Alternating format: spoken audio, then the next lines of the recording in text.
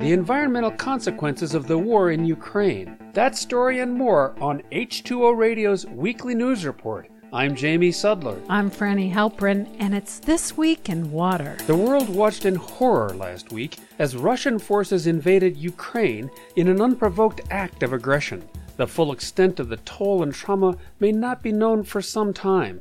Also to be assessed will be the impact on the environment. One concern is damage from nuclear material and other toxic chemicals stored throughout the country. Russian forces occupied the abandoned Chernobyl nuclear power plant, which in 1986, when under the control of the Soviet Union, was the site of the world's worst nuclear disaster. The meltdown sent radioactive clouds over parts of Europe and left a 1,000 square mile fallout zone of contaminated soils and waste that remains dangerous to this day. Experts are warning that explosions and even tank and truck movements in the area might disturb nuclear waste, a problem exacerbated by staff who are conducting decommissioning of the plant, reportedly being taken hostage. Russian missiles hit an oil terminal southwest of the capital, Kyiv, and people were warned about possible toxic fumes. Ukrainian President Zelensky's office said Russian forces also blew up a gas pipeline in Kharkiv, the country's second-largest city, and residents were told to protect themselves from the smoke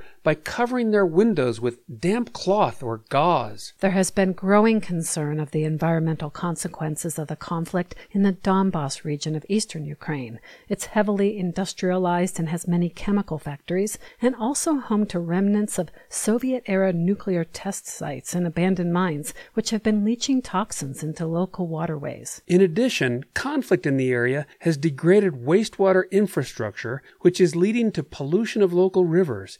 UNICEF says access to clean drinking water has been a daily challenge for residents of the Donbas region. The weapons of war themselves are environmental hazards. Burned-out tanks, transport vehicles, and downed aircraft leave behind toxic contamination that could affect ecosystems for years to come.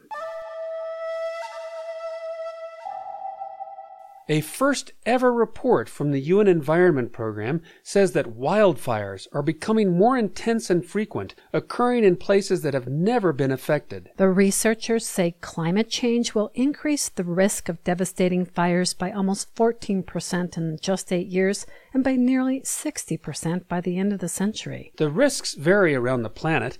In some areas like sub-Saharan Africa, drought has killed off grasses, reducing fires over the past 20 years. However, wildfires are flaring up in unexpected places like peatlands that are drying out, and on thawing permafrost where there are no resources to fight fire. The UN researchers said that in places where there have always been wildfires, they're burning longer and hotter. While the report focuses on extreme fire events, the authors say that even smaller ones will increase as land use changes and as populations grow. Not all fires are harmful, and some serve an ecological purpose. However, the report says we are not prepared for those that burn over thousands of square kilometers and urges a reallocation of financial resources from fighting fires to preventing them.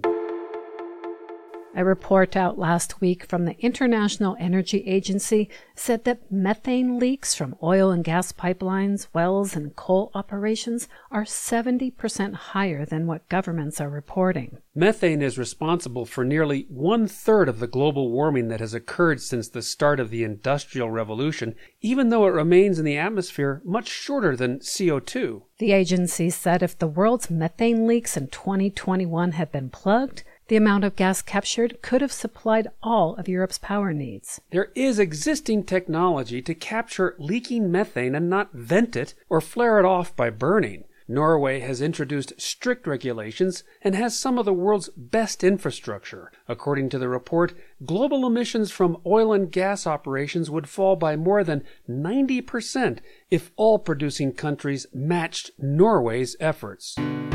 And finally, eating fruits and vegetables are good for your health, of course, but can the manner in which they're grown make them more nutritious? A new study says yes. Research from the University of Washington found that using regenerative farming practices, such as not tilling the soil, adding cover crops, and having plant diversity, affects the nutritional content of the food. In side-by-side comparisons, Farms following soil health practices for at least 5 years had crops with better nutritional profiles than the same ones grown on neighboring conventional farms. They also contained more vitamins and minerals, as well as more phytochemicals, compounds that have been shown to reduce inflammation and boost human health. Additionally, they were lower in sodium, cadmium, and nickel, elements considered detrimental. The researchers believe the reason is that soils at farms using regenerative practices had more microbes and fungi,